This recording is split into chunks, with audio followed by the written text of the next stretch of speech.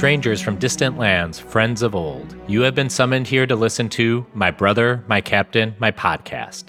The Lord of the Rings trilogy stands upon the brink of its 20-year anniversary. None can escape it. You will unite or you will fall. Each race is bound to this fate, this one doom. What is this new devilry?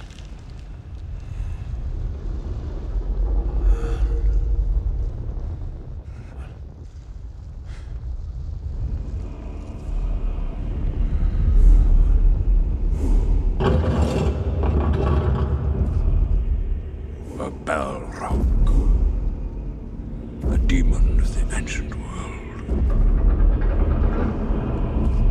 His foe is beyond any. Run! I'm Manu, also known as Manuclear Bomb. And I'm Emily, now known as JRR Tweeting. Today's episode is Drums in the Deep, where our fellowship contends with orcs and trolls and a Balrog, oh my, as they flee Moria. This is our 14th episode on The Lord of the Rings, The Fellowship of the Ring. But first, our spoiler warning. While The Ring may have passed out of all knowledge and memory, these movies have not. We will provide recaps in every episode, but we assume you know these films well enough, and we will also be greedily delving into the source text, interviews, commentaries, and maybe even the Hobbit films. We will forego all our usual housekeeping and Patreon plugs since we are very thrilled to welcome a special guest and in my very best Gandalf, a very old friend. Emmett Booth, aka Poor Quentin. Well, I can only hope I age as well as Bilbo, although I guess I don't have a magic ring to help me in that. But I'm so glad to be here. Thanks so much for inviting me. I've been enjoying every episode, and I was just so happy to be here for this one, because as much as I love all three of these movies, I think we got my favorite stretch of the trilogy under discussion here today. Oh yeah, I think everyone views the stuff we're going to talk about today as perhaps the crown jewel of definitely The Fellowship, if not the entire film trilogy as a whole. Why don't you tell us a little bit about the work you're doing, where you can be found online, and the podcast that you're running? Sure. So I run a podcast called the Notacast podcast because I'm just a contrarian fool. I run it with my buddy Jeff Hartline, a.k.a. Brendan Beefish, and we're going through the Song of Ice and Fire books, the ones that were adapted into Game of Thrones. We're going through those one chapter a week. We've been doing it for a few years, so we're well into it now. We're into the thick of the third book, Storm of Swords, the one everyone loves the best, the one that has the Red Wedding and Joffrey's death and all, giants riding mammoths, all the most badass stuff in the series we're coming up on, so we're having a great time. You can find the Notacast on Podbean at notacast.podbean.com. You can also check out our Patreon, patreon.com/notacast, where our patrons get early access to our episodes, bonus episodes that we do every month, access to our Slack, a lot of great benefits. And you can find me at Poor Quentin on Twitter. That's POORQUENTYN, named after a kind of fan-neglected character from A Dance with Dragons in the Song of Ice and Fire series. One who is basically Frodo. So that's one of the many crossovers between Lord of the Rings and Song of Ice and Fire that keeps you coming back to both. Nice, excellent segue there. Brilliant. Yeah, Emmett's podcast is really great. I've actually had the pleasure of guesting on there a couple of times now. Yes, indeed. To talk both A Song of Ice and Fire and about a video game series known as Metal Gear Solid. You may have heard of it. But speaking to Emmett's Patreon, one thing he did earlier, I guess last year at this point, is that he did a little Patreon series about some books called The Lord of the Rings. And that's kind of what gave me inspiration to both kind of start this podcast, to invite Emmett on for this episode specifically, and just so I can hear him speak more about Lord of the Rings. My absolute pleasure. I mean, I've loved Lord of the Rings since I was a little kid. I remember my mom reading the first book to me, and we could barely make it through the Bilbo's birthday party chapter because we just kept laughing because it's just so funny, and all the hobbits, unwilling to stop chanting and trying to puzzle out what Bilbo's exactly saying to them. I remember that so distinctly.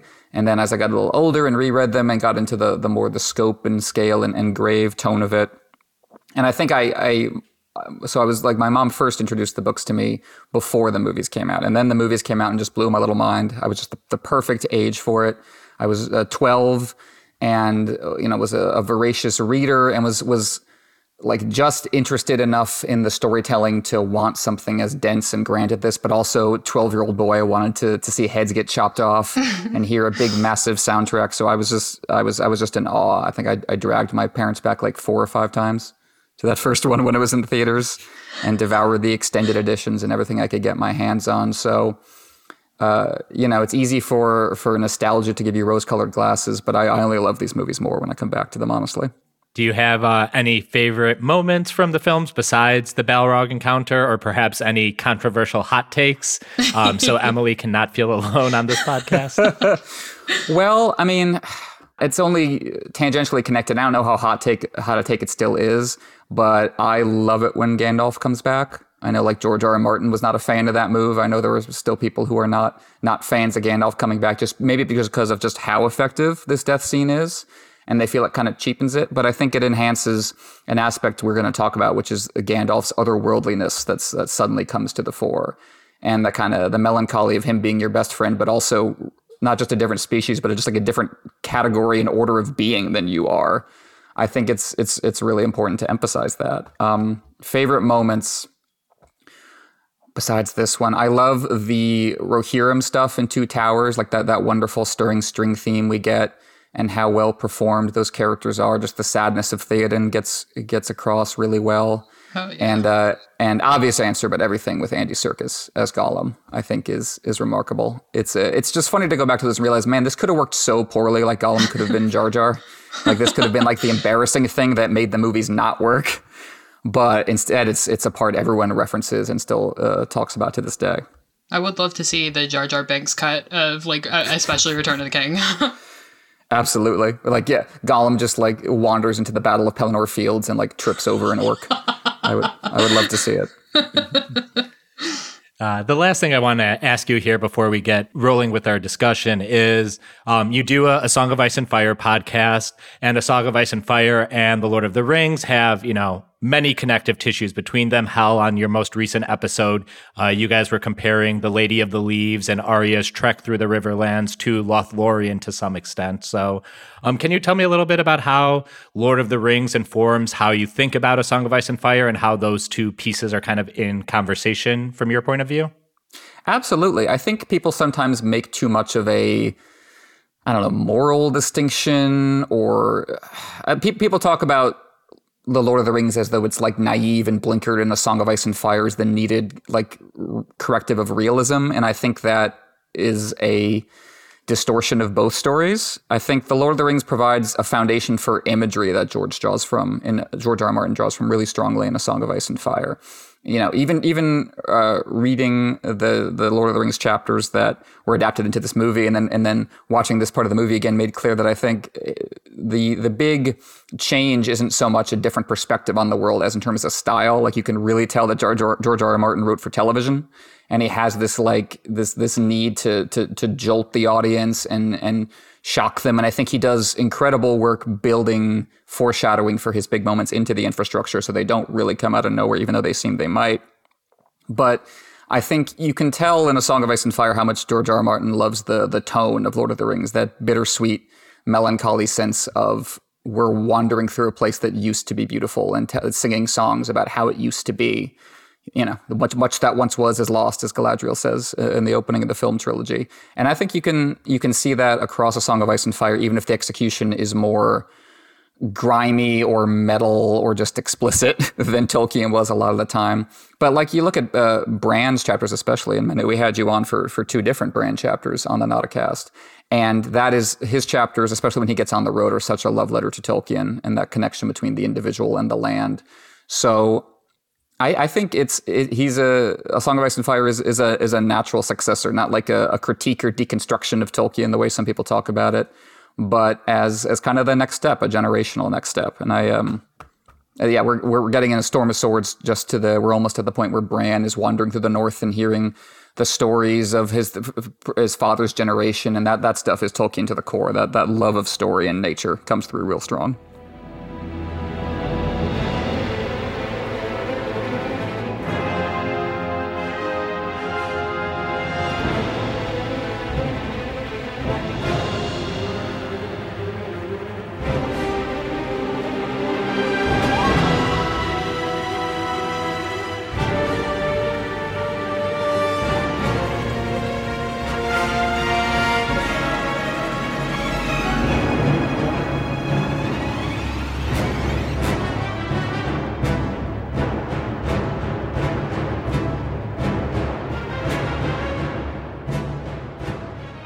Doom doom.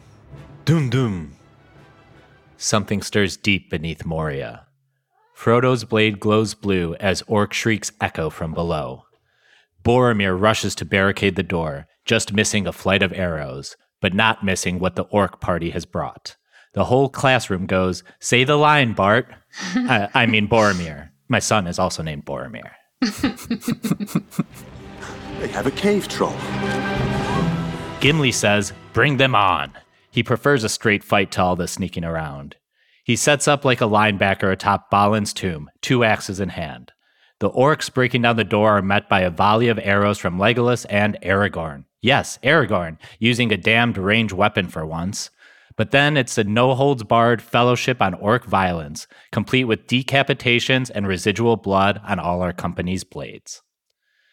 The large adult son of a cave troll makes his long-awaited entry, smashing the chamber of Mazarbul with every swing of its giant stone club. Sam and Gimli show good spatial awareness avoiding its blows, with a smidgen of slapstick smuggled in there as well. The troll demands most of the attention on screen, and its attention eventually goes to Frodo as they play a game of cat and mouse around a pillar. The troll pulls Frodo out into the open, but here comes Aragorn to the rescue, getting in a spear thrust, and Merry and Pippin hit the troll with rocks. I wish I could get this all in one frame and we hang it up as a motivational poster extolling the value of teamwork and solidarity. Together, we can bring down cave trolls. Or not, as the troll bats aside this gnat of an Isildur's heir and goes for the kill on Frodo, stabbing him seemingly deep in the gut. Time slows down for everyone, especially for Sam, as the Fellowship clear the room and finally take down the troll, a joint killing blow dealt by Legolas and Pippin. Hey, my 2 favorite Fellowshippers, there's hope for that motivational poster yet. All eyes turn to Frodo, who's got to be dead. But nope. I'm all right. I'm not hurt. You should be dead. Let's be able to skewer the wild boar. I think there's more to this hobbit than meets the eye.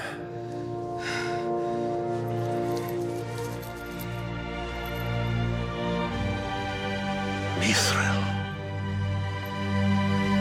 You are full of surprises, Master Baggins. The Mithril is revealed, and everyone in the Fellowship is rightfully wondering where their plot armor is. I'm sure Boromir is mighty chuffed about it. But Sam's relief is legitimately heartwarming, and really, that's what we're all here for, right? Emily speaks to her bad eyes a lot, so I want to balance it out and let you in on how bad my hearing is. Until I watched this scene with subtitles a couple years ago, I had totally misunderstood Aragorn's "that spear would have skewered a wild boar" line. What I heard, somehow, in my head was, "explain what has cured a wild boy," which, way off, but also, I made it make sense in my head. If Legolas can speak the way he does, I guess this was fine. Anyways, subtitles, folks. I really recommend putting them on regardless. It's changed how I watch movies, and for the better. And there's a lot in The Lord of the Rings you may have missed between the Elvish words or dialogue in the background. Sorry, no time to be on my subtitle soapbox. The orcs have regrouped. "To the bridge of Khazad-dûm," yells Gandalf, and they make for the Great Hall once more. Gandalf's staff again lights the way, this time in haste, but it's an all-out Zerg rush in Dwarodelf. Orcs are pouring out from every single hole in sight. From high in the rafters to deep below, the orc hive is massive, and soon they have the party encircled and seemingly dead to rights. Terror spreads on the face of our party. Once again, Billy Boyd gives perhaps the most expressive look of the bunch. But then a rumble and a growl, and a distant orange light flickers. Terror now spreads amongst the goblins, who hightail it out of there as if the very whips of their masters were behind them. Boromir is the first to ask the obvious question in one of the most iconic exchanges in all of visual mediums. Good Lord, what is happening in there? Aurora Borealis? Aurora Borealis. At this time of year, at this time of day, in this part of the country, localized entirely within your kitchen. Yes. May I see it? No. Sorry, I couldn't resist. You should thank your lucky stars Samwise's dad isn't really in these films, or else you'd have to suffer my steamed ham-fast jokes. Anyway, it's not the Northern Lights, but Durin's Bane, a Balrog of Morgoth. which the first time I watched this movie was just a proper noun of a proper noun, but the face Orlando Bloom makes is unmistakable. Legolas, through his long years, has surely seen and heard the worst horrors of this world. He barely batted an eye at the Watcher in the water or the orc army, but now he's frozen in his tracks, on the brink of a foe beyond even him. Gandalf, not for the last time this episode, tells his companions to fly as the burning light stalks ever closer. It's time for Gandalf to hand off temporary leadership to Aragorn because he's literally got bigger fish to fry. Lead them on, Aragorn. The bridge is near. Do as I say! Swords are no more use here. The Fellowship arrives at a long, winding, and broken stairwell. One that our hobbits almost go barreling over but are able to pull up just short. They learned something escaping from Farmer Maggot back in the Shire. Boromir also overruns his mark, but Legolas is there to hold him back. Sorry, I'm just loving all this teamwork. The company makes its way down the staircase as Moria crumbles all around them. There is still a flame chasing them from behind, and their progress ahead is halted by a gap in the staircase. Oh, and they are under fire too, as orcs are serenading the crew with arrows. Legolas is quick on the draw, though, and lands an arrow right between the eyes of an orc archer. I love this shot, and we'll come back to it in our cinematography section. In this short puzzle on the stairwell, we once again see this film dole out character work. Legolas leads the way and beckons Gandalf to him first, both to accommodate the wizard's age, but also knowing he's the only one with the power to repel that which hounds them. Gimli refuses to be tossed and makes the leap on his own, though he needs to be pulled up by his beard to safety. Boromir takes some of the hobbits with him on his leap, being the good dad that he is, but the force of weight crumbles the staircase and widens the gap even more. Aragorn and Frodo remain stranded, but now it's time for Strider to show some of his wiles. As the staircase sways and cracks beneath their gravity, he angles Frodo and himself just right to close the gap and make the jump where the remaining members are there to catch them. We get a quick bar of the main Fellowship leitmotif in triumph, and they're off again, as the staircase fully crumbles behind them. They finally make it to the bottom, to a hall engulfed in fire, and we have come to it at last, the great battle of our time. Or at least, the encounter we've been anticipating all film. The Balrog enters stage right, or stage up, I don't know. He leaps up from behind a wall of fire and lands with menace in front of Gandalf. The shape is hard to make out. Saruman wasn't kidding when he said, wreathed in flame and shadow, as the darkness and smoke make the exact shape of our monster indiscernible. But its eyes and most of all its mouth are not. They are ablaze with reds and oranges, and down that gullet is a literal inferno, I say to foreshadow Emily later on. The Balrog stomps after our Fellowship, who make the treacherous route over the bridge of Khazad-dûm, a narrow slip of rock with the deepest dungeons of Moria awaiting for anyone who falls off either side.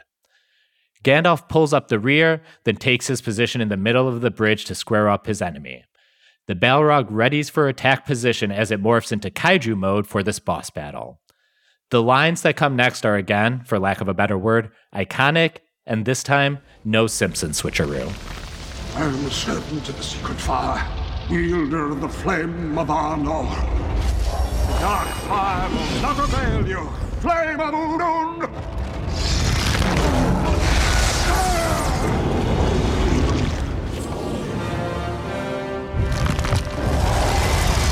Go back to the shadow.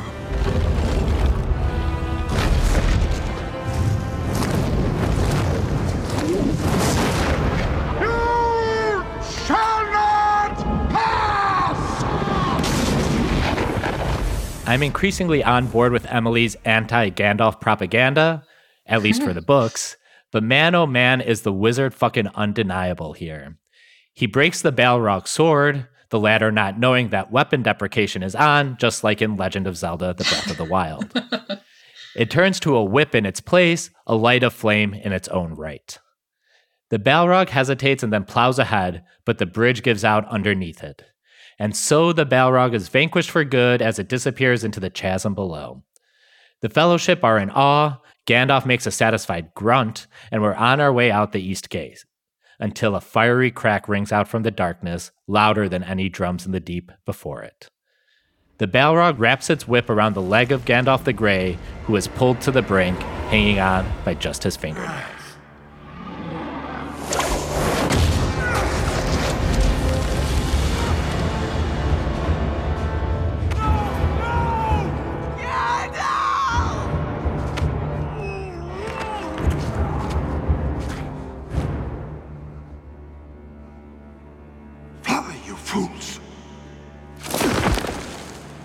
Oh, I should really edit in Darth Vader's "No" from Revenge of the Sith after Gandalf's fall. Everyone's awe has turned to shock. Has Gandalf truly fallen? No time to figure that out, though. Orcs have once again closed in and are raining arrows down on our heroes. They make for the East Gate and finally exit the mines of Moria. Outside, everyone is fucking devastated. The hobbits lay in tears on the ground. Gimli is being held back as if he wants to charge in and kill every orc in Moria as recompense. Legolas's eyes, which see so much, are fogged over with despair. Aragorn, finally, urges the party that they must move on. The party gets up and they prepare to set off again. They seek the woods of Lothlorien, as nightfall comes and with it, the danger of more orcs. Aragorn lastly checks on the ring-bearer, the one to whom Gandalf may mean the most. Frodo seems especially detached now, and seems to be separating himself from the Fellowship, an indicator of things to come. We will wrap it up there, because this was all super, super sad, and I'm sure you need a moment too, for pity's sake.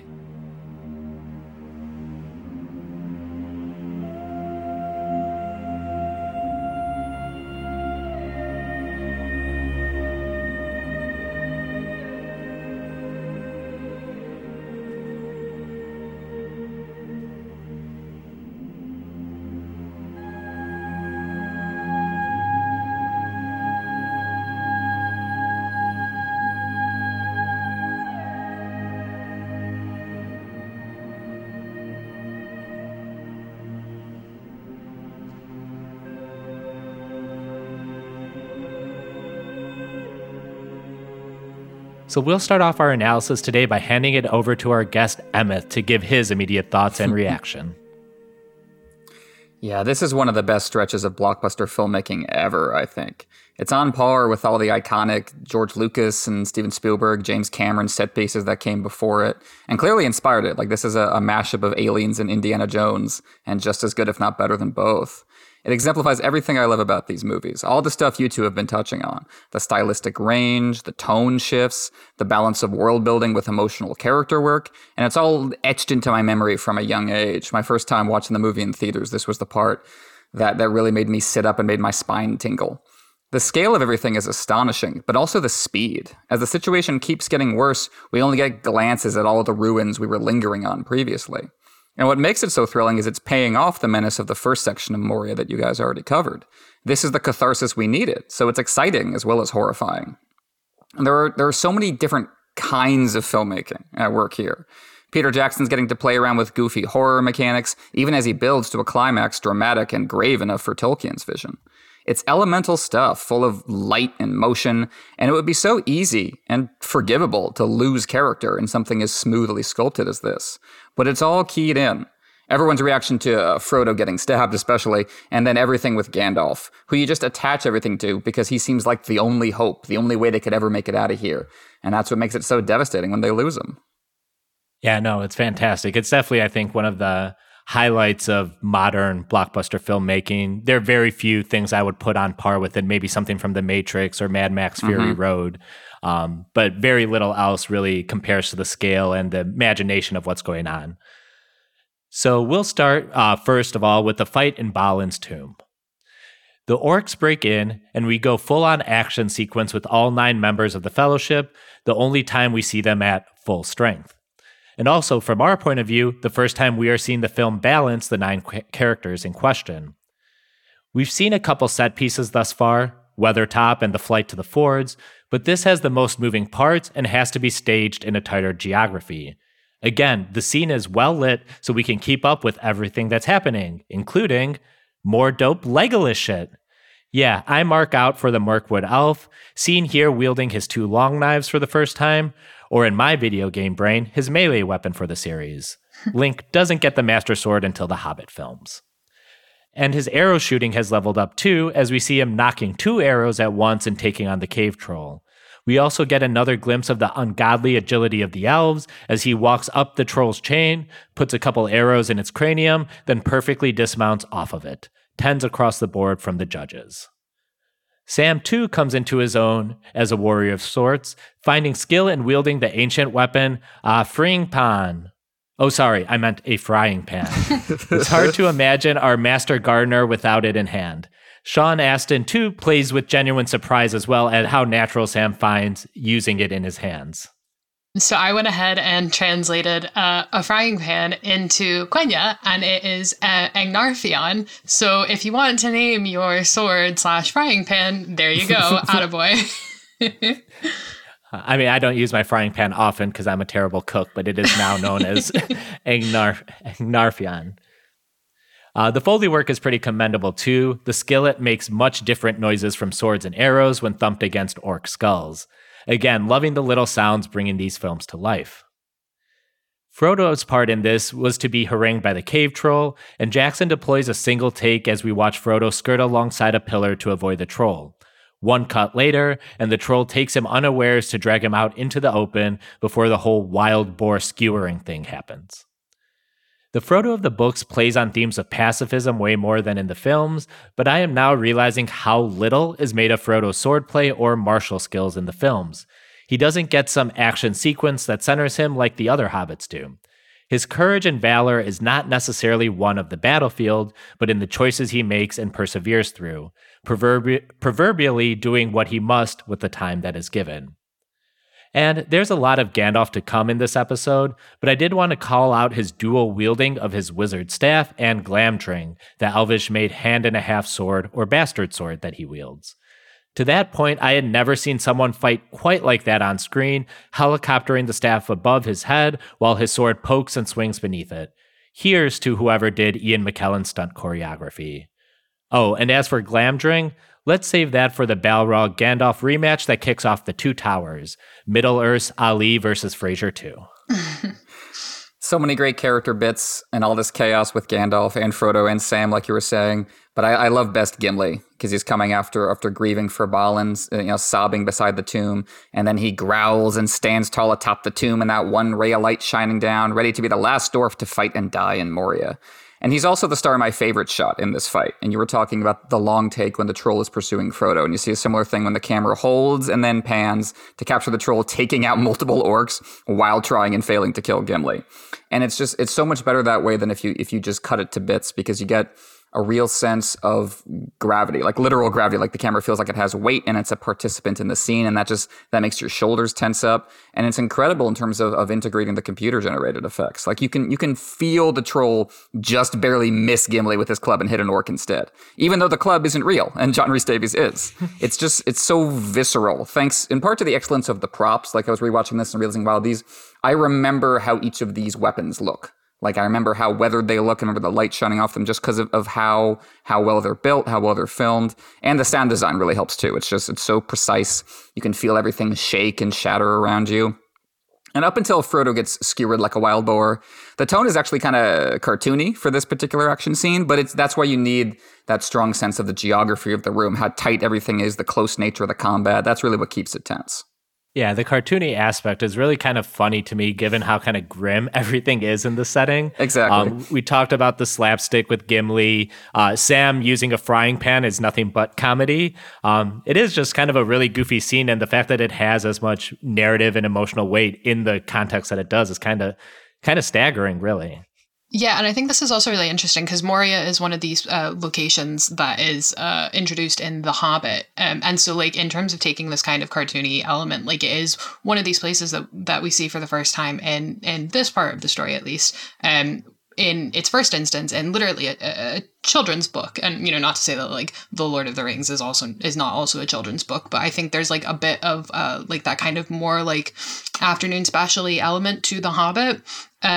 than what is in the Lord of the Rings, and so they're really having to take like this this location that has these kind of like two very different like tones and try and meet them, like, you know, create a cinematic average of them, and I think they do it really, really well, because it is, like you both said, like something that it can appeal to kids, but it is also something that can scare the shit properly out of adults. I'm glad you mentioned The Hobbit there, because I have a question to ask my more learned Tolkien fan friends. Is there a difference between goblins and orcs?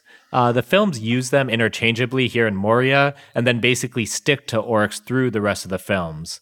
It's almost kind of a meta way of capturing how Tolkien himself called them goblins in his earlier works before settling on orcs later. Yeah, I mean, so the short answer is no, there really isn't a difference between goblins and orcs. I know there's been kind of a latter day effort to say that the orcs are the bigger goblins and the ones that are closer in appearance to the Uruk-hai, or the goblins are the ones that dwell in caves, and the orcs are the ones that are primarily above ground. None of those like differences actually exist in the books, at least. So orc is kind of like a word that Tolkien latched onto and developed not much later, but slightly after he wrote The Hobbit. So you see goblins all the way through The Hobbit, and then he picks up orc from I think it's an Old English term, orco, which means demon, I think.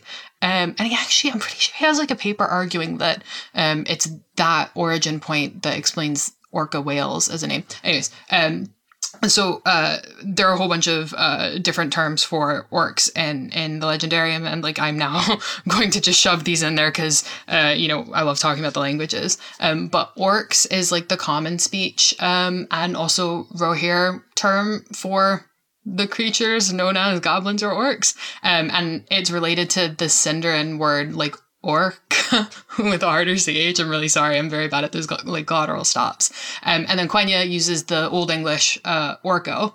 And it's interesting because that one's one of the few words that we have in the Legendarium in Quenya that is derived from the Sindarin word instead of created on its own. And it's because the Noldor elves who created the Quenya language hadn't fucking seen the elves, or the orcs rather, until they got to Middle Earth, and the like Sindar elves, the Sylvan elves who spoke Sindarin, had spent lots of time in close quarters with the orcs, and so obviously had a name for them. And then in Adonaic, which is like the lay language of Numenor, they're called Uruks, which is where obviously we get like Uruk-hai. Uruk-hai literally just means like orc folk.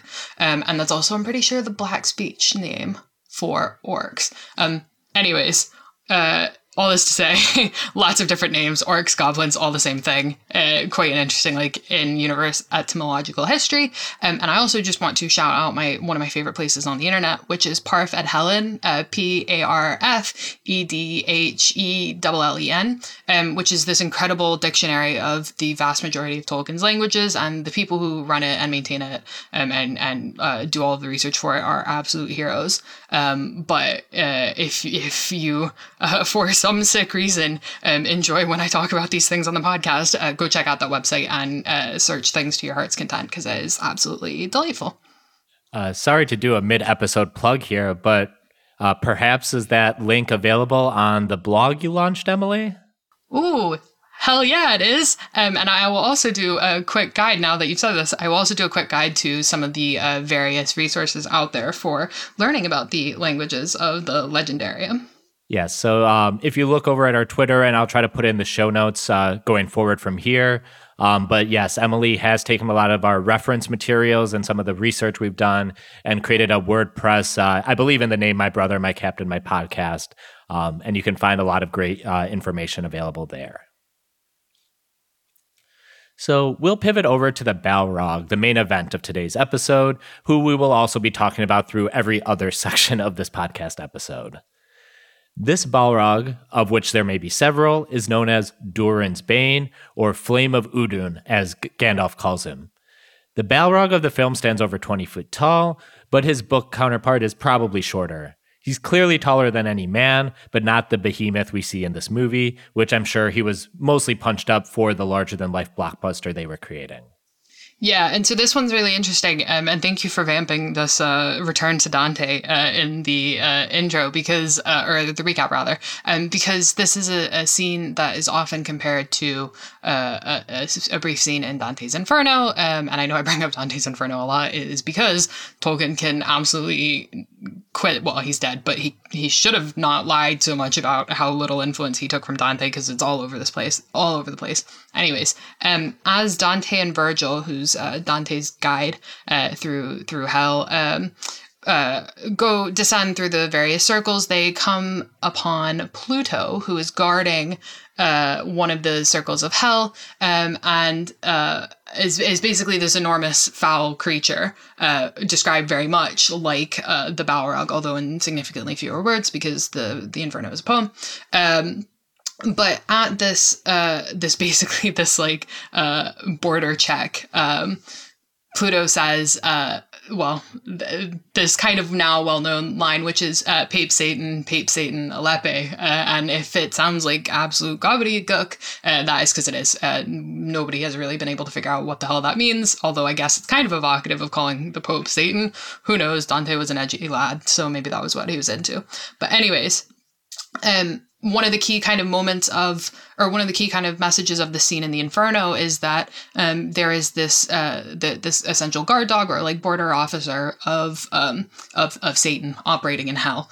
And though he barks quite loudly, his bite is effectively meaningless. And that's because everything that exists in hell, or Dante's vision of hell, is ultimately ordered by God.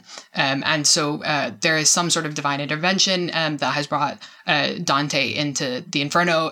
It's said to be like the influence of Beatrice, who's up in heaven. But anyways, Dante is there by God's will. Everything that exists in hell is also there by God's will. So even the things that are scary and meant to evoke fear or this imminent punishment are ultimately not going to harm the true believers and those who are truly either free of sin or willing to be free of sin and repent for their sins. And this is, it could not be more of a polar opposite to what's going on in this scene, which is there is this border guard essentially in Moria, or he's only really a border guard for Gandalf. And he is, I don't know, I'm gendering the fucking Balrog. The Balrog is very, very active, and not just active, but also something that they ultimately can't really control in the same way, and something they can't be sure about, because this Balrog exists out with the will of God in universe.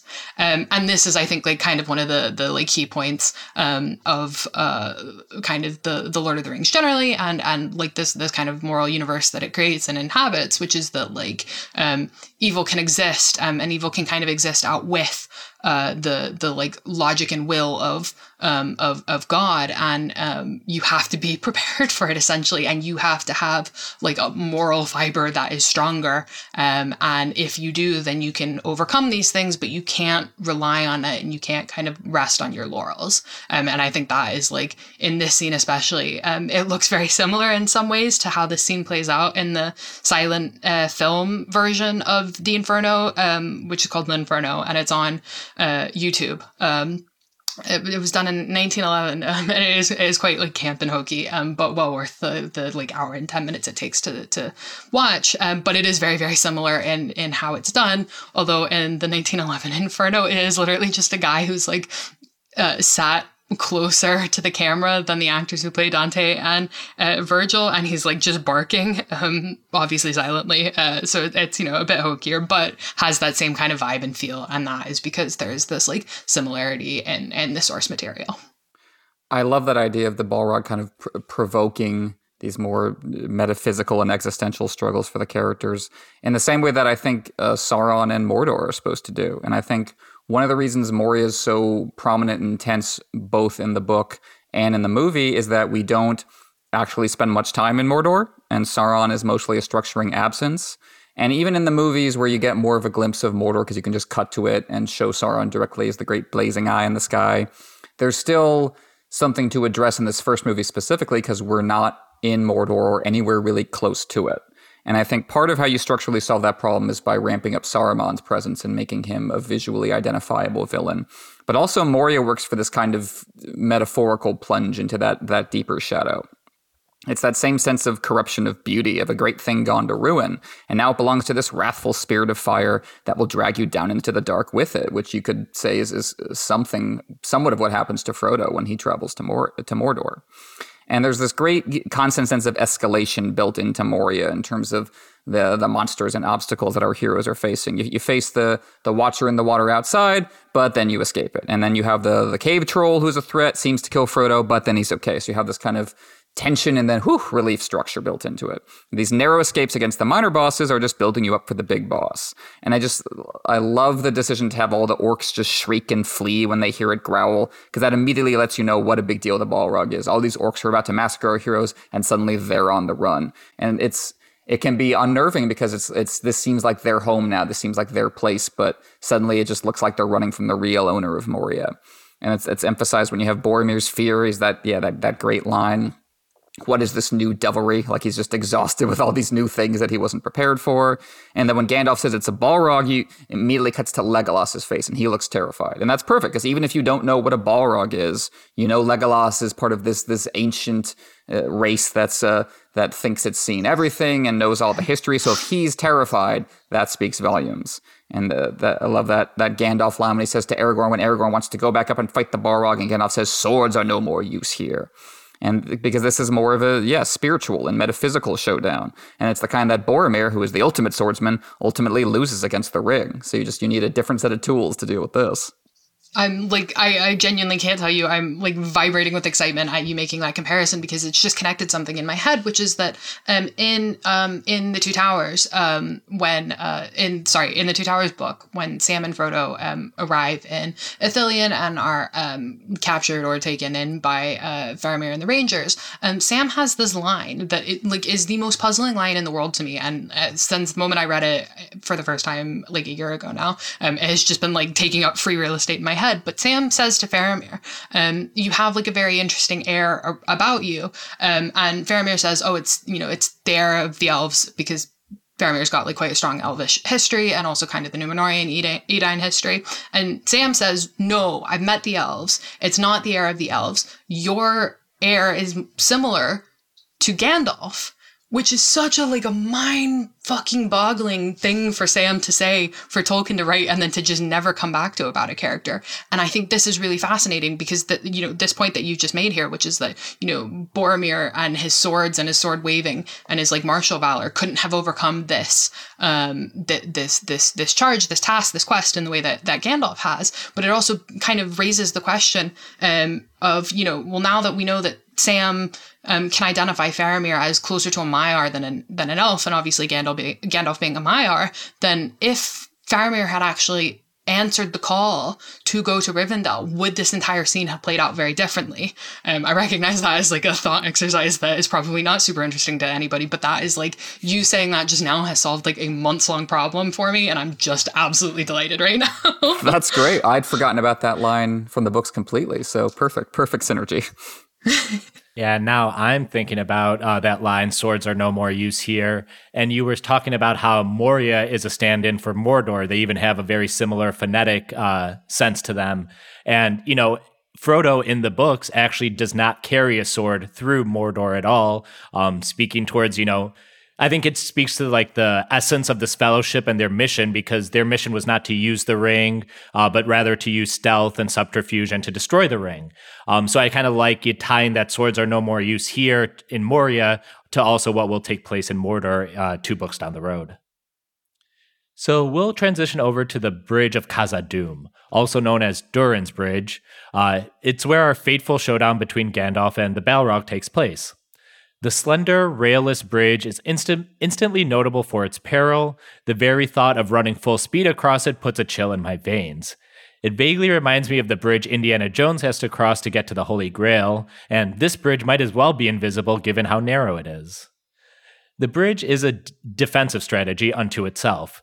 No invading army can enter the East Gate and enter the Dwarrowdelf without moving single file across the bridge, completely open to defensive fire, and one wrong step meaning doom. Thus, it makes perfect sense for Gandalf to make his last stand here, which, let's talk about our wizard pal now. We've been joking throughout our coverage that he's a covert dick, but in the text of these films, he's very much our friendly grandfather mentor figure. That is, until Moria. Throughout the books, characters allude to the fact that Gandalf has fought many battles, but this War of the Ring is likely to be his greatest and his last. And those great battles start here, at least for us. Gandalf facing the Balrog seems both resigned and resolute. He knows this is not an enemy to be dealt with sword and steel. It's one of the primordial spirits of the world, something not unlike him.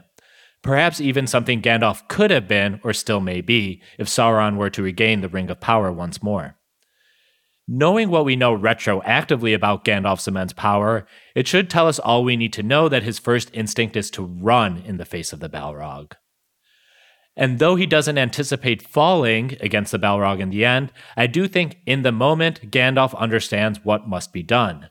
Priority 1, the Fellowship needs to get the fuck out of Dodge. Run, fly, flee, however you want to phrase it, he knows the company, most of all the Ring-bearer, must get out.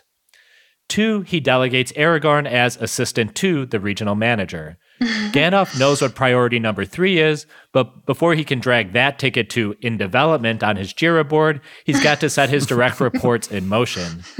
Aragorn, it's your turn to lead. Get them out of here and possibly take them the rest of the way. I'm putting my faith in you. And priority number 3 is finally defeat the Balrog. It still represents a great unchecked evil of the world, one maybe only a half dozen beings in Middle-earth are even able to face down, if that. It's a necessary side mission for Gandalf, one that unlocks future main story paths for him. Story paths we will come to in the later 2 films. Throughout this scene, there's an oh shit, Gandalf is something else sentiment running through both the audience and the Fellowship. Our lovable gay stoner dad, who makes fireworks and tricks gardeners into being bodyguards, breaks out in a big way in Moria. The aforementioned staff and sword wielding, facing down the Balrog, he's not that kindly image that dominated the first half of the story. And this is the stepping stones to Gandalf the White, the fully realized Gandalf we'll meet in about a dozen or so episodes. Last bit about Gandalf is what it means for our Fellowship characters that Gandalf seems to have perished. Aragorn is forced to step up, and we see him try to take charge here at the end. He gave as much time to mourn as he felt comfortable with, but they had to keep moving or else the orcs would eventually come out of their hiding holes. Boromir, already feeling the weight of the world on his shoulders, will struggle even harder to see hope. Gandalf's absence will be noted in Lothlorien as well as into the next film. Sam and Frodo will debate whether Gandalf meant for them to take their path to Mordor. Gandalf represents a steadfast pillar of this little community, comforting and reassuring. He's a center of gravity, and his presence allows everyone else to orbit around him in something resembling sense. Now, with him gone, we get to see everyone else slowly spin out, eventually leading to the breaking of the Fellowship. Yeah, absolutely. And again, I'm going to bring it back to Dante. And honestly, some of the shit that I say on this podcast is truly just me like trying to see if I can get Tolkien spinning like fast enough and continuously enough in his grave that we could get like a perpetual motion machine. But Dante time.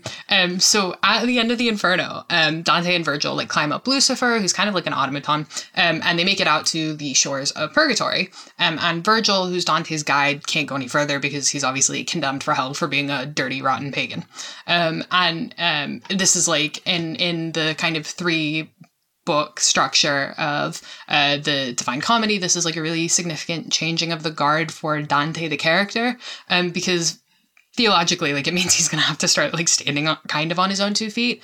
And to stand on his own 2 feet, to learn how to do that, he has to fumble around in the dark for, the dark / the fog, really, because he does actually quite literally fumble around in the fog at the base of Purgatory, the mountain that is Purgatory. And I mean, this is really, really analogous both to Frodo and also to Aragorn. In the movies and in the books, it's really just Frodo going through this kind of crisis of leadership and like internal kind of psychological meltdown.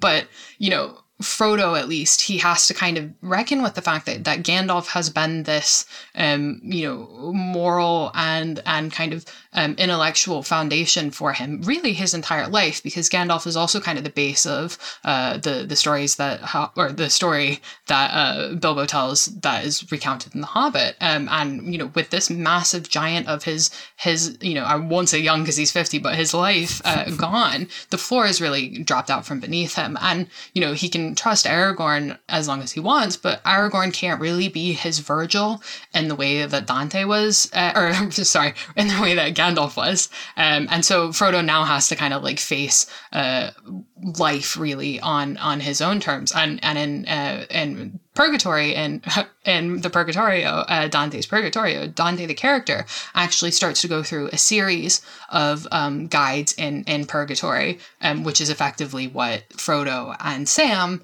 do, both as Gollum and as, for a bit, Faramir, and then some of the orcs they like briefly encounter / walk alongside. This is really, really similar to like the structure of Purgatorio, and I think also in some ways spiritually reflects both Dante's social transformation as a character in the Divine Comedy, as well as kind of his theological one. Although I will say I would have paid genuinely an untenable amount of money to see J.R.R. Tolkien use the Lord of the Rings to condemn a still living pope to hell like Dante did in the Inferno. So, and there we are. And it hits so effectively because we just had the Gandalf Frodo scene right before they get into the depths of the Dwarrodelf, when they're talking about doing what you can with the time given to you and how you can wish the ring never came to you, but it did. And that hurts because that's the connection that Frodo loved, but it's also like that's what Gandalf did his job as far as he's concerned with setting up Frodo as best he could, giving him that Frodo remembers at the end of the movie. And then each of them has to find their own way. This completely changes Frodo's story, but also Aragorn's and Boromir's, which would go completely different if Gandalf was still around.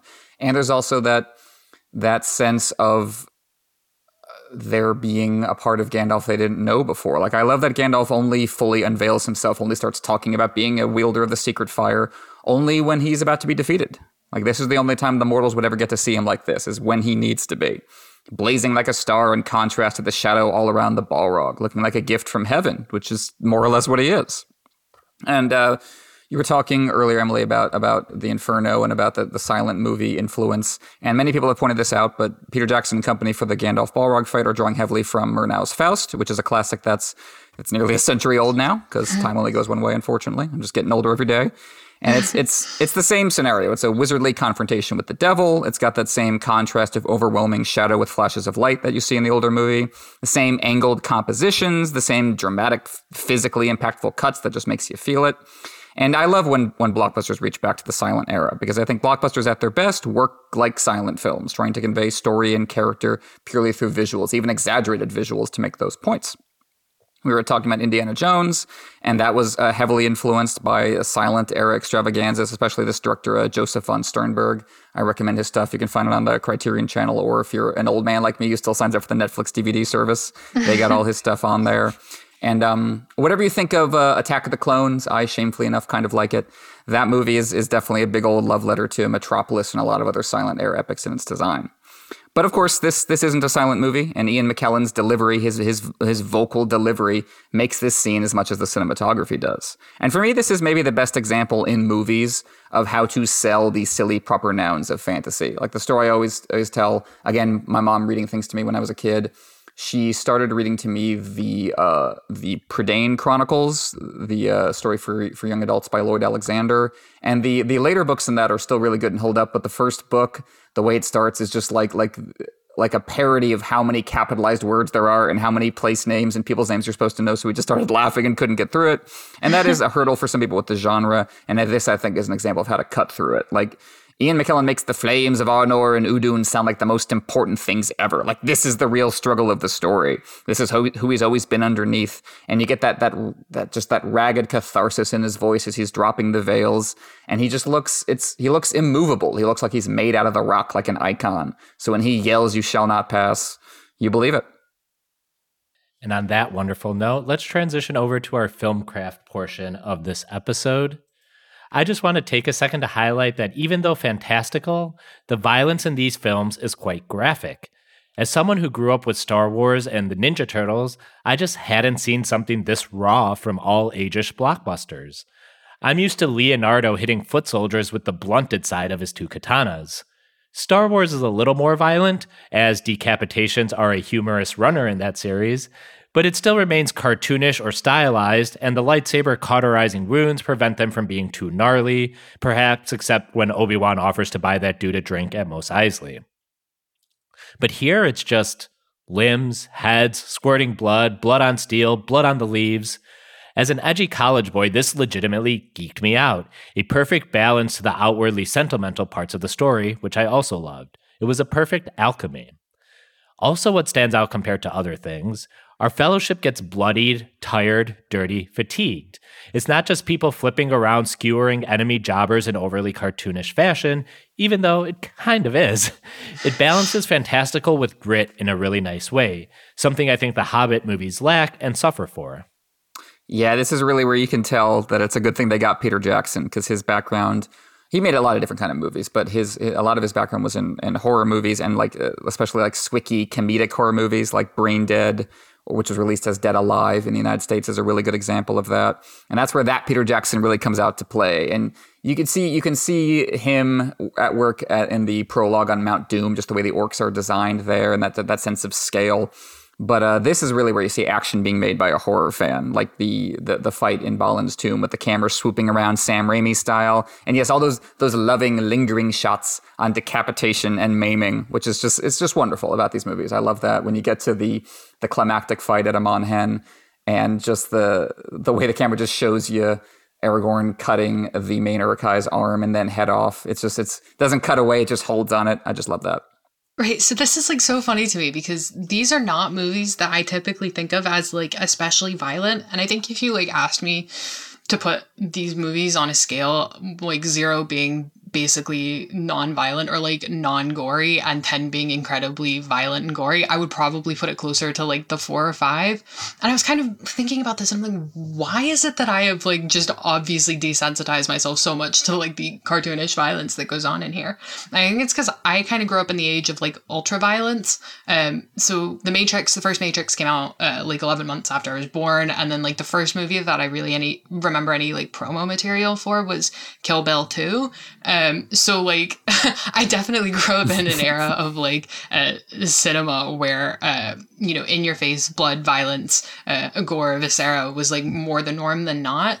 And I definitely remember thinking like, oh, the Harry Potter films are very weird action films because there's not as much like blood spatter against the camera lens, which is kind of, I guess, why when I came to these movies in 2017, 2018 or whatever it was, they didn't stick out in my head so much because I'd seen Game of Thrones before I got to that. So I was like, all right, if it's not literally Sean Bean decapitating a dude in slow motion within the first like 5 minutes of the film, that it's not really violent.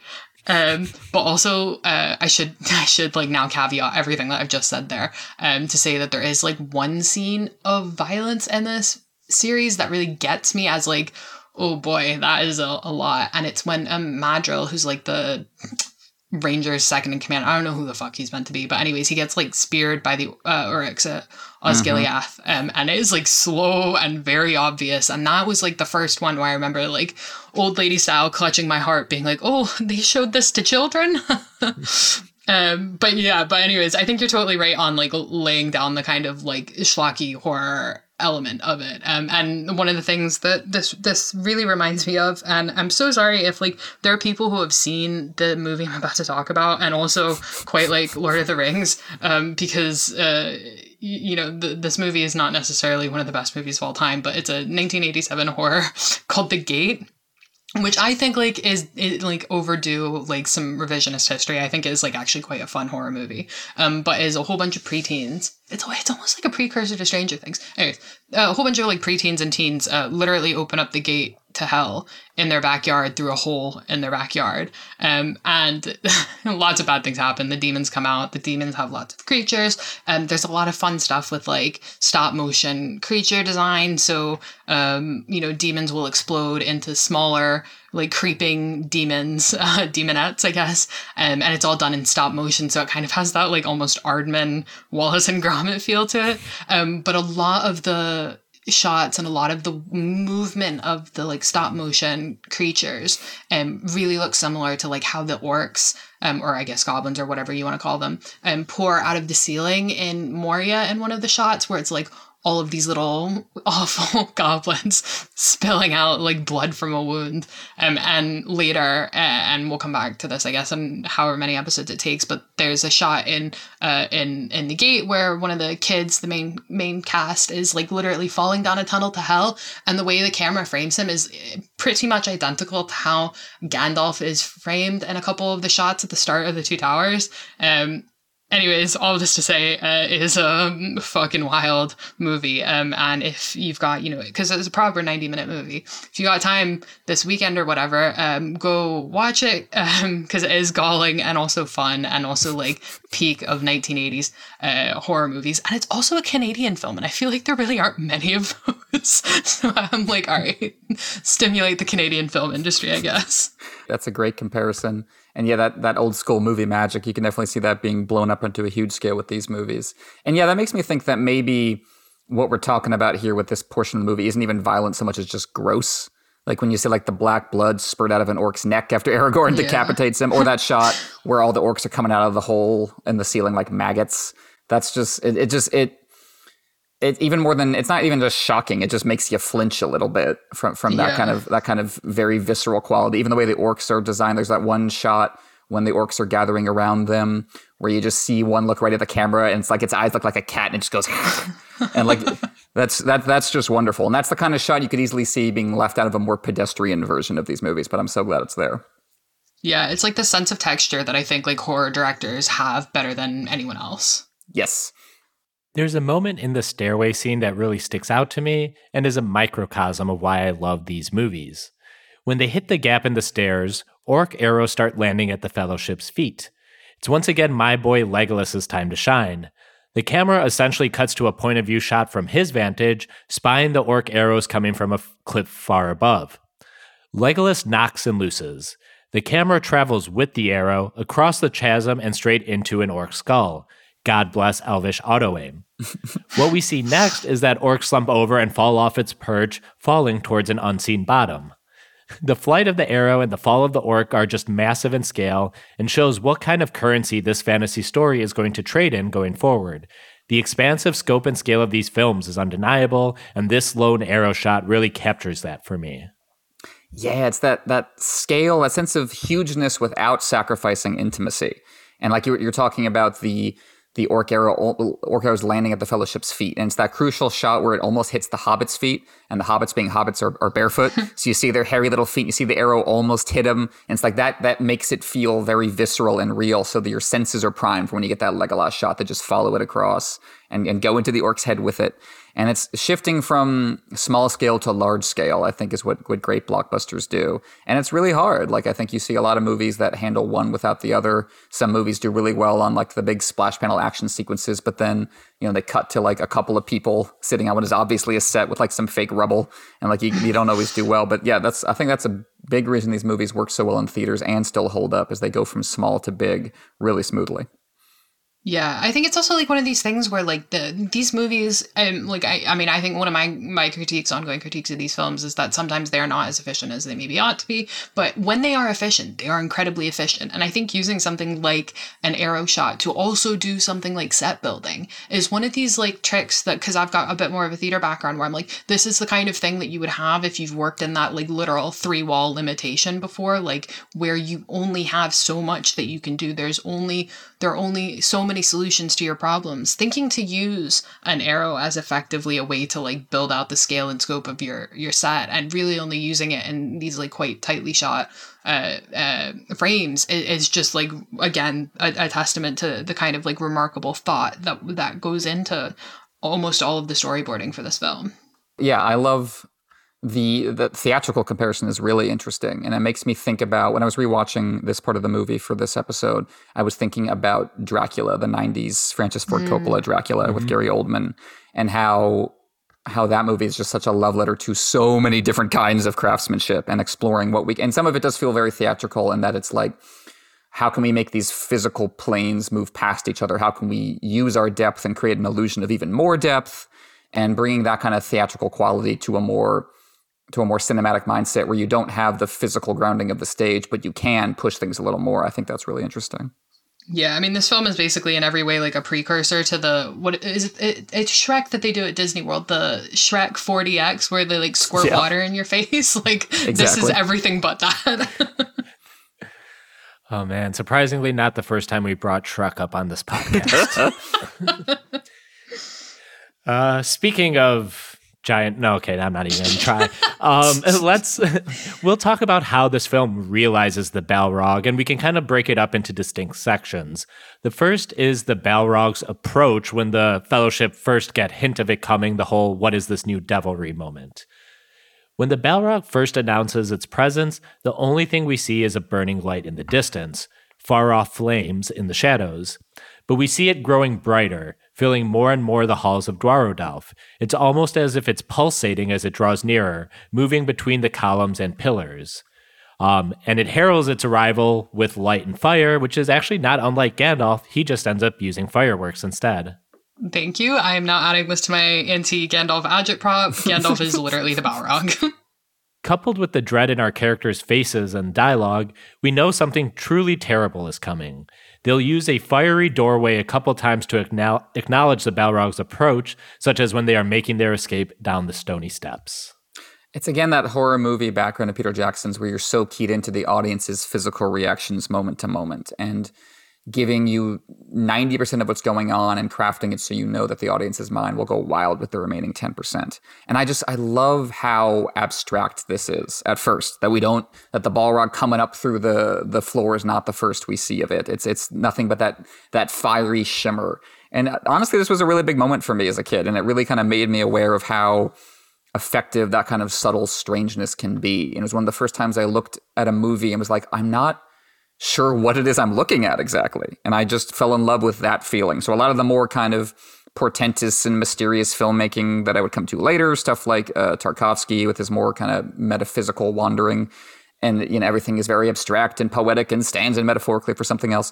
A lot of that made sense to me at an intuitive level, I think, because of scenes like this that I saw as a kid when I was being given something more abstract and something I had to make sense of at such a formative age. I love the idea that Peter Jackson's Lord of the Rings and the Balrog specifically was your gateway drug to Tarkovsky, and I feel like that's definitely a brand new sentence. This is Peter Jackson's Solaris, exactly.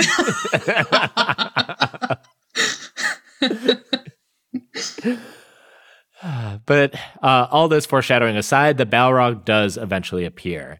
And when he appears, or it appears, I guess I should be careful of gendering it as well, the charcoal black of its skin is almost indistinguishable from the black smoke that travels with it, or the endless shadow of Moria behind it. It gives an ethereal sense to the Balrog as well, one not bound by the laws of the physical world. It makes it unknowable, and thus all the more terrifying. The being is not without radiance, though. A streak of fire gives shape to its spine, and its eyes and mouth are ablaze. Right, yeah, and this is exactly what you're saying earlier, Emma, about like this corruption of like good, and because I'm a like ruthless pedant, I just want to bring up the fact that like light and fire are both things that exist in universe as like creations of Eru, and are both things that like especially as far as the elves are concerned are things that are inherently good. There's like a lot of like imagery in, for example, the Silmarillion surrounding, well, literally the Silmarillion surrounding Sorry, hang on, pause. Sorry, I'm going to explain why I said literally the Silmarillion, which is that Silmar or Silmarion or Silmaril in Sindarin and Quenya equates roughly to light or like starlight. So the Silmarillion as like a book is like a book about, the title means a book about starlight. Anyways, with that context given, the elves in particular are really, really interested in this idea of light and the importance of it, and how it really shapes their entire lives. So for something like fire, which is the light giver in many ways, to be corrupted in such like a horrible way is really, really significant in universe. And it really helps, not necessarily with all of that context in the movies, but it does kind of unsettle this like base assumptions about what is good and what is inherently good and what is inherently evil. And if one of the most like sacrosanct things of all, which is light, can fall to evil, then, what fucking hope is there for like a little wee hobbit? The camera zooms in on the Balrog's roaring mouth, almost as if it's being sucked in by a blast furnace. The camera then cuts to Gandalf, zooming in on his face in much the same way. It creates a sense that Gandalf is about to be sucked into the belly of the beast, which is at least metaphorically true, and he will fall through the guts of Moria here in a second. And just a side note, the Balrog's roar was created by pulling a cinder block across a plywood board and then digitally shifting the pitch of the resulting sound. And then the last part of realizing the Balrog for the film is the actual showdown with Gandalf. Before that, I love the shot of the Fellowship crossing the bridge of Khazad-dûm. It's a single take that spirals around the bridge as the company passes over. It sets up the narrow path, the treacherous pitfall on either side, and just the limited amount of purchase any defender of the bridge would have.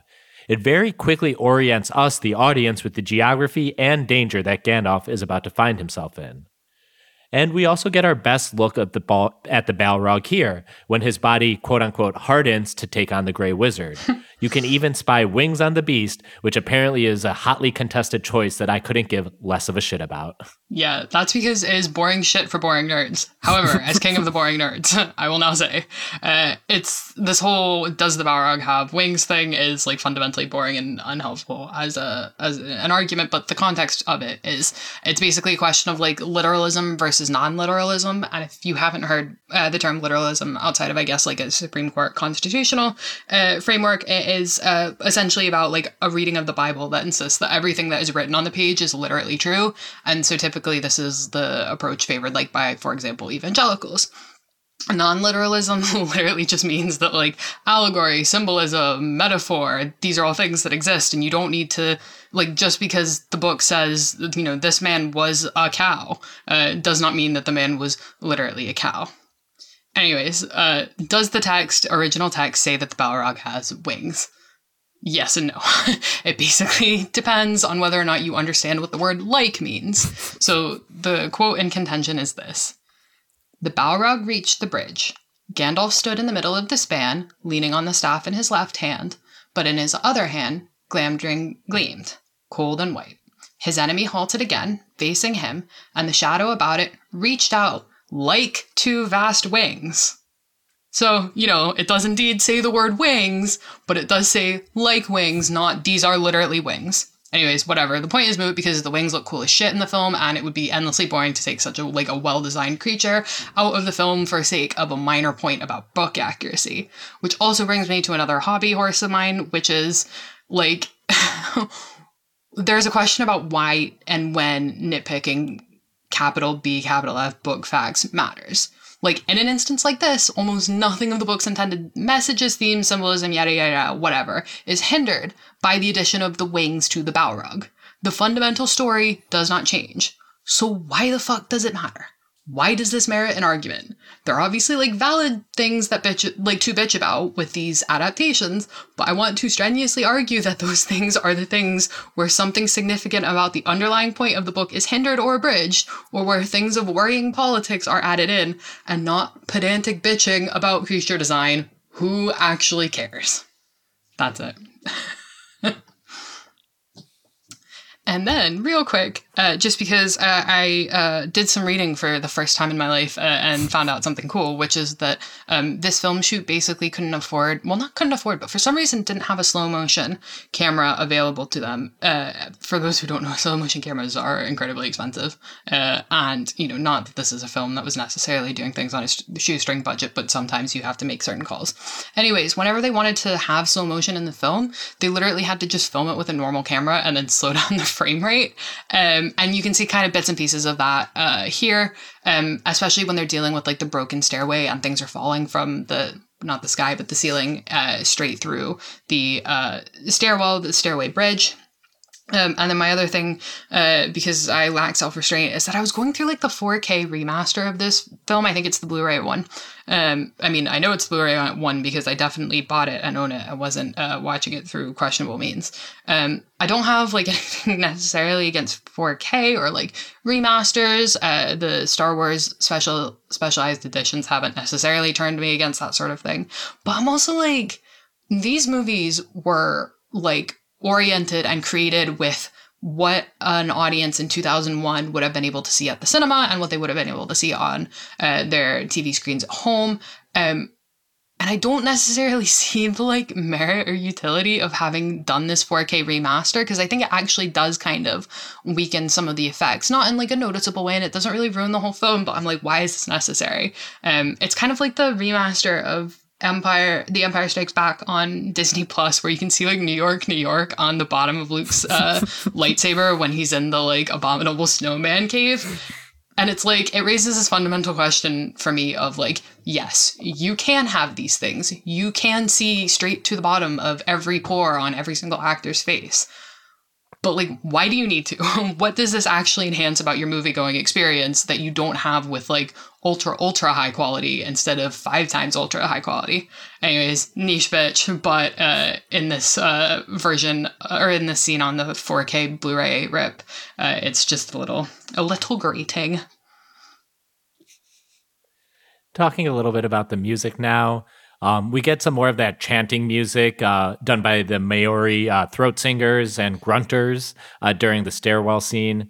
The meter rhythm is faster here, and combined with some big drums and more metallic sounding percussion, standing in for the orcs, these scenes have a very specific driving pace to them, which allows the musical motifs to climax into the Fellowship leitmotif, which is used twice in these sequences as a victory lap. To accent the score with that main Fellowship melody that worked both as a victory cheer and a bookend.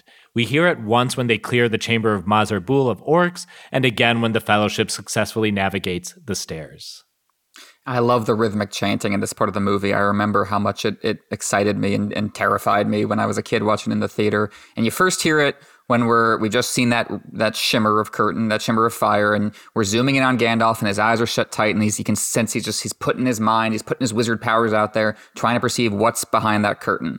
And you just hear that first chant, "Hoo, hoo," and it feels like the Balrog is chanting inside Gandalf's mind. It's just letting him know what he's dealing with, saying hello, old friend. And then later, when you get to the stairs, that rhythm kicks in, and it sounds like a working song, like something the dwarves would sing while creating Moria and jamming their picks into the rock, like a much more metal version of Hi Ho, the song they sing in Snow White. I remember Tom Waits did a cover of that song like 10 years or so ago. And it just more grim and bleak and noisy the way Tom Waits would make it. And I just think about him muttering, "We don't know what we dig them for." And that's what I felt like when I rewatched this scene. Like this is the song the dwarves would sing right before they unleashed Shadow and Flame down in the deep. The music that plays when Gandalf falls is amongst the most memorable for me. It doesn't have the bombast or mirth or melancholy of some of the more prominent leitmotifs, but the combination of sound and sight is powerful in combination. After several minutes of chanting, percussion-driven march of battle, all sound seems sucked out of the world. As Gandalf's body fades into the darkness, all that emerges is the sad, angelic wail. By itself, it's not loud, but the words of our heroes and the orc arrows landing at their feet barely make an audible sound. The grief is too near. Everything slows down. We get almost a minute of slow motion here. Everyone's shocked at what just transpired, the flight from the orcs, and the mourning on the east side of the Misty Mountains, all in slow-mo. The world has stopped moving. And with it, we get to take a good look at everyone in this moment. Merry and Pippin are falling over each other in tears. Gimli is a ball of rage. Legolas is lost. And Frodo, my dear Frodo. When Aragorn finally turns to him, we see him almost mindlessly wandering away, only to shoot back the saddest look. The camera lingers on Elijah Wood's face for a good moment here, allowing a single tear to form in his eye. And all of it is just so good. The score, the sound mixing, the camera technique are all working in concert to create this overwhelming sense of grief felt by the characters and the audience. Our guiding light is gone, not only as a companion, but as perhaps our most powerful ally against evil. That is to say, in the words of WandaVision, What is grief but Gandalf disappearing? Boo! No, it's true. It's true. I love everything about this. Like the fact that the music prevents us from hearing the hobbits crying, so you just see their tear-racked faces and their mouths as they sob. The way Gimli is just like so desperate to get back in there and fight as Boromir's holding his back, because that's what has happened every time the dwarves lose Moria. They're just desperate to get back in there and continue the fight. This happened with Thorin's family when you read the backstory. So we're seeing that cycle start again. Now we have Balin and Gandalf to avenge, and we're going to go back in there and die for them, and then someone's going to come avenge us. And, Orlando Bloom, as many people have pointed out, is kind of overpowered by the other performers in the Fellowship. He's doing his best, but this is one moment that people point to where he really handles it well. The way he just looks lost, as you were saying. The way you get the sense Legolas thought the rules prevented Gandalf from dying, and now he's having to really reckon with mortality, which you don't always necessarily have to do if you're an elf. And this is Boromir, maybe his most sympathetic. Like, I love when he tells Aragorn, give them a moment for pity's sake. And you can really tell he's feeling for his fellow companions, even though Boromir, probably knew and liked Gandalf the least of anyone in this group. But even he is feeling this pain. And Frodo, I think you said it, Manu. It's just that perfect punctuation mark for the scene. Really, though, on rewatch, I think this is Aragorn's scene. And I think Viggo Mortensen nails it here. I like him best as a performer when he's just ice cold. Like, my favorite performances of his are in the movies he made after this trilogy with David Cronenberg directing A History of Violence and Eastern Promises. And in those, he plays ruthless killers with just only a flicker of humanity left. And he does that so well. He tightens up his jawline and he empties out his eyes. He's terrifying. And this is the moment in Lord of the Rings where he gets to play that guy, swallowing his grief so he can lead. And he does it so completely that he seems kind of brutal. Like everyone else is crying and he's just wiping his sword clean and then moving on like the blood was never there. And he's the one who has to break the silence and speak over the soundtrack, get them up. And that's the person Gandalf had to be, and so that's the person Aragorn has to be now, which I think just leads just so beautifully to the end of this first movie when he lets Frodo go on his own and he sees that, my leadership also involves giving up my authority and knowing when I should not be in charge. And that's something very important for the future king of everything to keep in mind.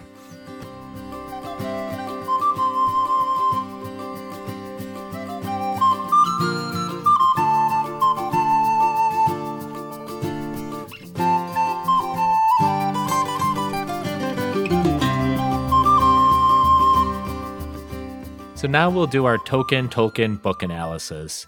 And the first thing I want to talk about is a pretty minor change, but just want to call it out a bit. In the books, it's an orc chieftain who stabs Frodo, not a cave troll. I don't think this is a very important change, except in the scope of adaptation, maybe. The trolls don't really have a presence in The Lord of the Rings, at least the Fellowship, besides some passing references or statues in the background. To me, the thinking here is, well, we might not ever get a chance to really do a big troll set piece, so why not make it the center of attention here? Not only does it make it just everything seem bigger and more cinematic, but it gives Sean Bean the opportunity to deliver that iconic line. And I love that line, and I think it's really brilliant and really well delivered. But, as I have to be this person on everything, I find this adaptation change really interesting because I think there's kind of like a really interesting wider conversation to be had about the scale and scope of knowledge of the men in the books versus in the films. In the books, it's evident that there's like a lot that the men just really don't know about. They've lost a lot of the understanding of lore, or it's kind of trickled its way up to the top, and only a select few really know what's going on outside of the borders of Gondor or of Bree, and they are very, very like cloistered people. For example, in the books, they don't know about the ring, and they certainly don't know about Isildur's relationship to it. They don't really know more than bits and pieces about the elves, enough to be scared of them, enough to not want to interact with them, but not really a huge amount more. And actually, there's a lot of evidence to say that the Rohirrim probably don't even realize that the elves still exist at all. The men also don't really know a huge amount about like the dwarves. And so in the books, time and time again, it's emphasized that they've lost contact with, knowledge of the world really beyond what they've got right in front of them. And that's actually kind of like a huge theme in the books. Like the mannish loss of contact with the past and their history has made, men lose their way, or at least according to Faramir. And I'm not actually sure, well, not actually sure, has nothing to do with it. I know that I don't think that interpretation is correct. I think he's dead wrong there. But it is something that Tolkien, using Faramir as his mouthpiece, brings up over and over, which is this loss of contact with the world, but also loss of contact with what makes them has really negatively impacted them. In the films, there's basically none of this. Like Boromir from the off knows about the ring. He apparently knows quite a lot about like Isildur and his relationship to the ring. And he knows enough, not just enough about cave trolls to know that they exist, but to be basically like sarcastically weary of them, which is like a huge change in like epistemological scope for the men. It says that they know a lot more about the world than maybe they're letting on, or maybe what they're reacting to. And so if they are like aware of all of these things, and if they're aware of cave trolls and the elves and the ring, then their folly is basically infinitely greater, because their long period of non-engagement with the world beyond their borders is not just like an act of kind of ignorance. It's like an act of almost like active malice. And in some ways, I think justifies a lot of what Galadriel says in her prologue. Although now that I've kind of laid this out, I am going to work on the contrarian take for why like mannish isolationism is good and elven isolationism is bad and evil. So stand by. Oh, that's really interesting. I've actually never thought about it quite like that, probably because I just don't think that hard like you do. But to me, it was kind of like a cave troll or a troll would just be something that Boromir, as like a 6-year-old lad, was read to by Denethor when he was a much better dad than we see him as these films.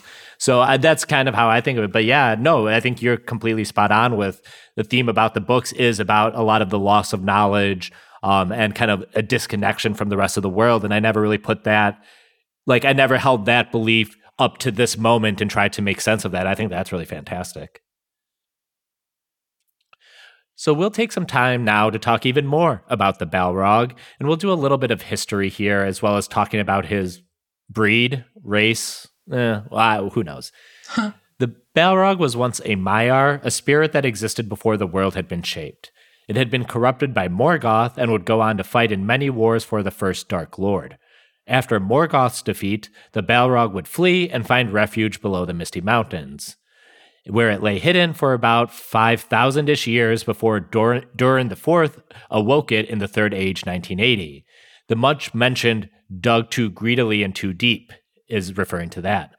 The dwarves would abandon Moria within the following year. Now, there are others of its kind, and I believe the word here is Valarakhar, which Emily can correct here in a second in terms of pronunciation.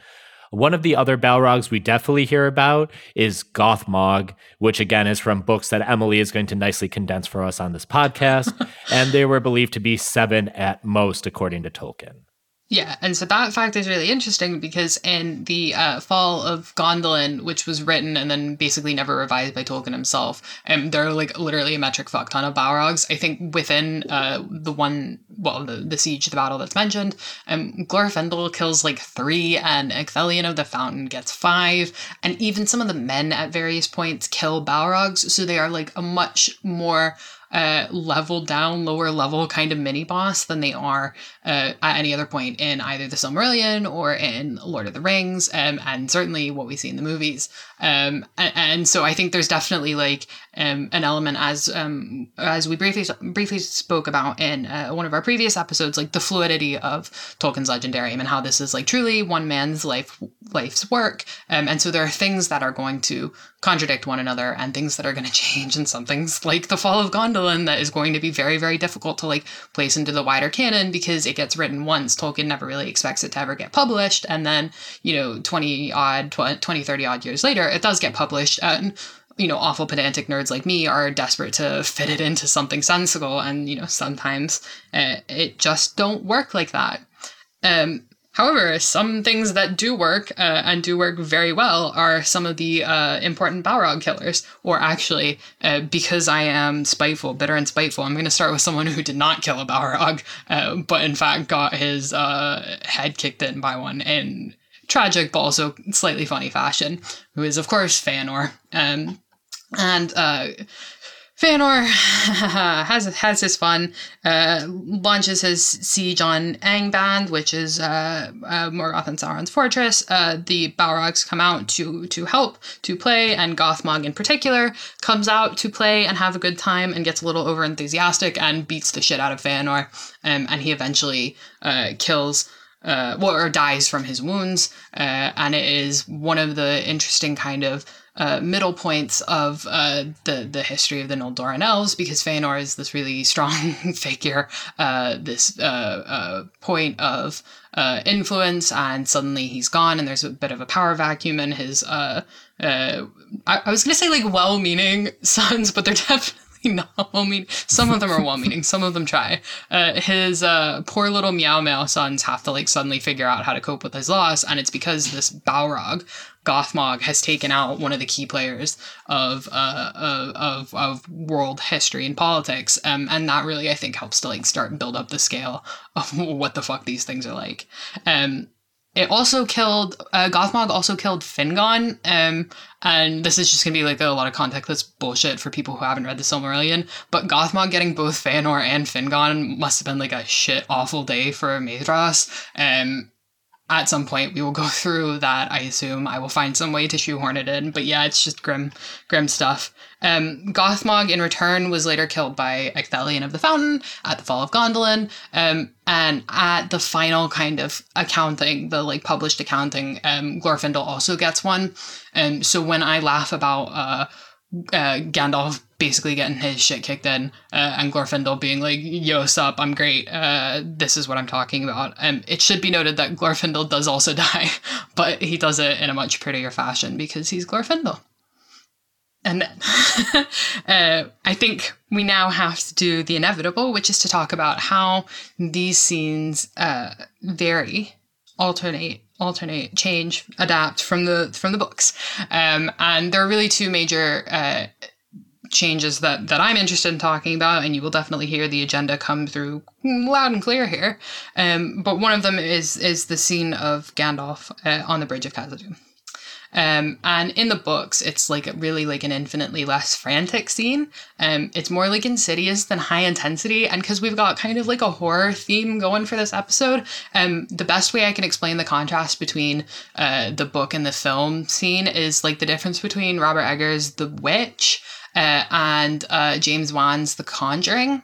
So like The Witch is kind of slower, calmer, a bit more molassesy almost. Like if you're the guys in Boston who, what was it, like 200 years ago, who see the wave of molasses coming for you, it's probably not the fastest moving thing you've ever seen, but it's still scary. That is The Witch, and that is also the scene in the book. The film is a little bit closer to The Conjuring, and I know people have like a really like negative take on The Conjuring, but I think it's a brilliant horror film. I think it's loads of fun. But anyways, it's, you know, definitely more like fast-paced and frenetic, and that is more akin to the movie version. And they're both like incredibly intense scenes, and they both do basically the same thing, but there's also such like a gulf tonally between them that I do think it's actually kind of worth pointing out here. And I also think it's really interesting that the kind of old nature or the way that Gandalf looks in the book is definitely played out more, because there's even a throwaway comment about how Gandalf looks older in the moments before he's like, you know, murked by the Balrog than he ever has before. And, you know, there is an attempt on some of this in the movies. He definitely looks more haggard and more exhausted, but he doesn't necessarily at any point seem like he's failing or breaking. I think the word that they literally use in the book is withered. There's not really the same amount of that in Ian McKellen's performance, and that's not like a knock against it. It's just this really interesting kind of change. And then also because, and you can tell that I have to take Adderall to make it out of bed each morning, because I went through and counted the exclamation points in the paragraphs that comprise the scene, and there are only 8 exclamation points in the 12 paragraphs, and 4 of them are from Aragorn and Boromir, who are like histrionic anyways at every point in the books. And even when Gandalf is yelling, I think he says you cannot pass 3 times, and only like 1 I think actually gets an exclamation point. So that is the like level of like somberness that we're taking out of this scene in the book. And then I also just want to flag here something that we're inevitably going to come back to, which is the kind of baptismal theme symbolism. I'm not going to say allegory, because while I am trying to make Tolkien's ghost miserable and haunt me, I'm not really going for it that hard. But there's this really interesting read on this scene, which basically says that, well, this scene and also Tolkien's works in general, which says that Tolkien uses caves and caverns as part of like a womb and tomb motif. So caves symbolize both death and rebirth. And Moria is actually both of these at once. And the reason this connects to the sort of baptismal overtones is that for Christians, baptism is understood as kind of both a death and a birth.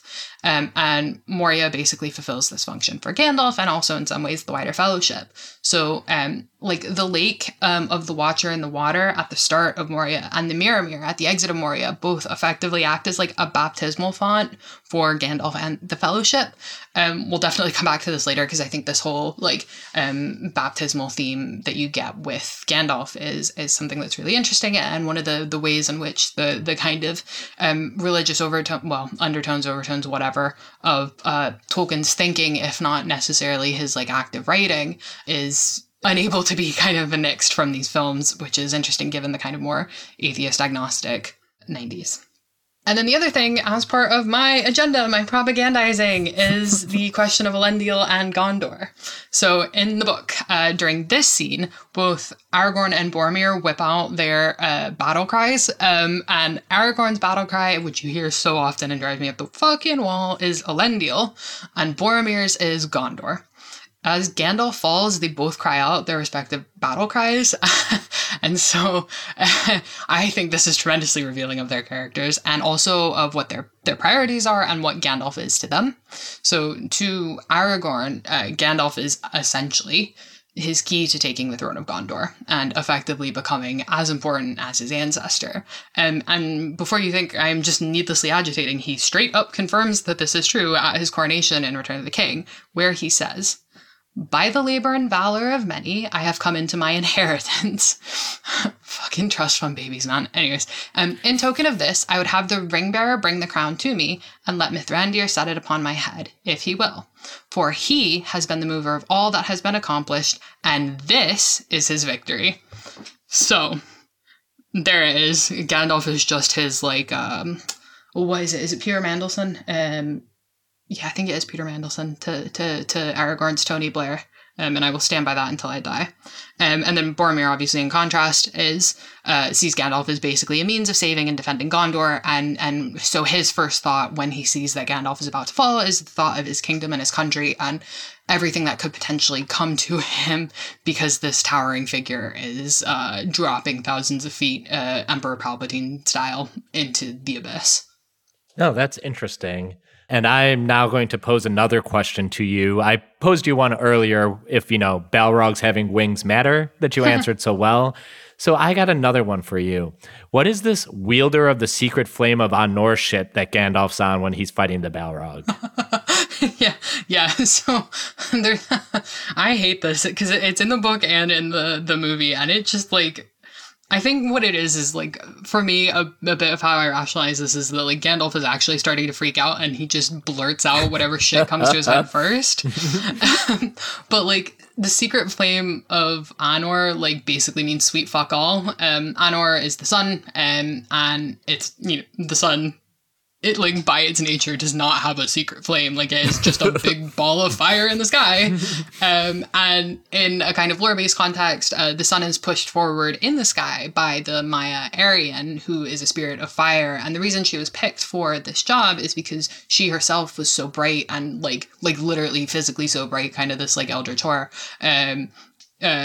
It was like, the basic goal was like, you are literally physically putting out too high of a wattage to stay among us. What if we put you in the sky and have you go across the sky to bring light at night, or to bring daytime, and then we have some dude chase you to bring nighttime, and the sexual politics of that are fucking wild. But anyways, Arian couldn't be corrupted by Melkor, which is also significant, so the sun itself is kind of this incorruptible thing. really, I think when you like push past the purple prose, and get to what Gandalf's addled brain is probably trying to refer to, it's probably Narya, which is the sapphire ring. Not sapphire. Sapphire is not red. The basically the ring that Gandalf wears. Okay, no, that's fascinating. I'll take those answers as canon, that it's basically just Gandalf being blustery. The next time my cat Gendry tries to, be fresh with one of my guests, I will just start telling him I am the wielder of the secret flame of Anor, and hopefully that works to scare him off. You will have just as much legitimacy as Gandalf, who's just making it up. And I think that closes the book on this episode of My Brother, My Captain, My Podcast. Before we do our regular sign-off, Emmett, thanks for joining us. Please tell the world where they can find you. Thanks so much for having me. It was an absolute delight. I've been looking forward to it. And so, you can find me at Poor Quentin, PoorQuentyn on Twitter. And you can find the Nauticast, the podcast I do with my buddy Jeff Hartline. You can find us at Nauticast ASOIAF on Twitter. You can check out all our available episodes on Podbean, Nauticast ASOIAF.podbean.com. And our Patreon, patreon.com/Nauticast ASOIAF is where you can get early access to our episodes, bonus episodes, and a whole bunch of great benefits besides. So if you want to hear me talk endlessly about A Song of Ice and Fire, much less succinctly than I do here, check that out for sure. Yeah, it's great. I highly recommend you follow his podcast as well as subscribe to their Patreon. Maybe we can get those Theon Greyjoy episodes coming sooner rather than later. Absolutely. Our email is mybrothers.mycaptain.mypodcast@gmail.com and mybro.mycap.mypod on Twitter and Instagram.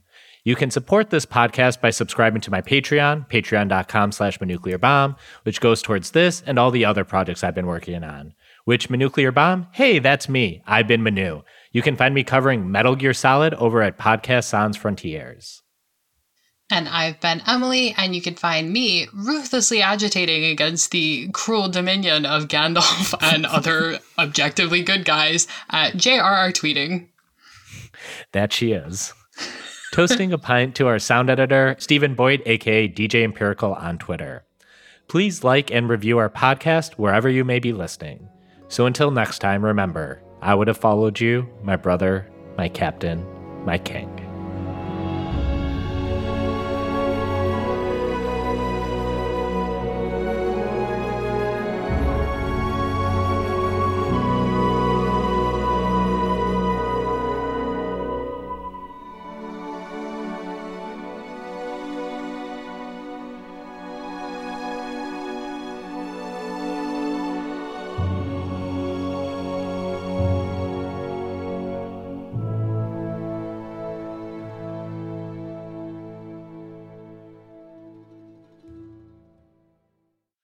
Not the last Simpsons reference today.